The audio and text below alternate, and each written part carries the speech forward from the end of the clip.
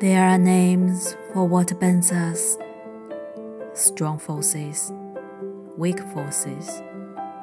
Look around, you can see them.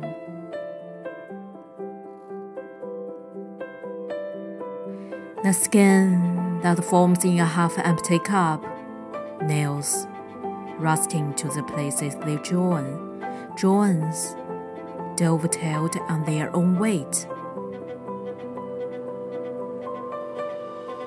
The wavelengths stay so solidly wherever they will be set down, and gravity, scientists say, is weak. And see how the flesh grows back across a wood with great vehemence, more strong than the simple, untested surface before. There is a name for it on houses when it comes back darker and raised. Proud flesh. As all flesh is proud of its wounds, wears them and honors given out after battle.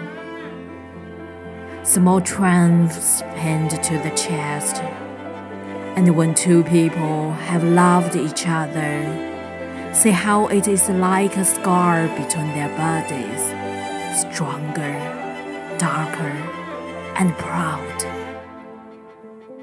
How the black cord makes of them a single fabric that nothing can tear or mend.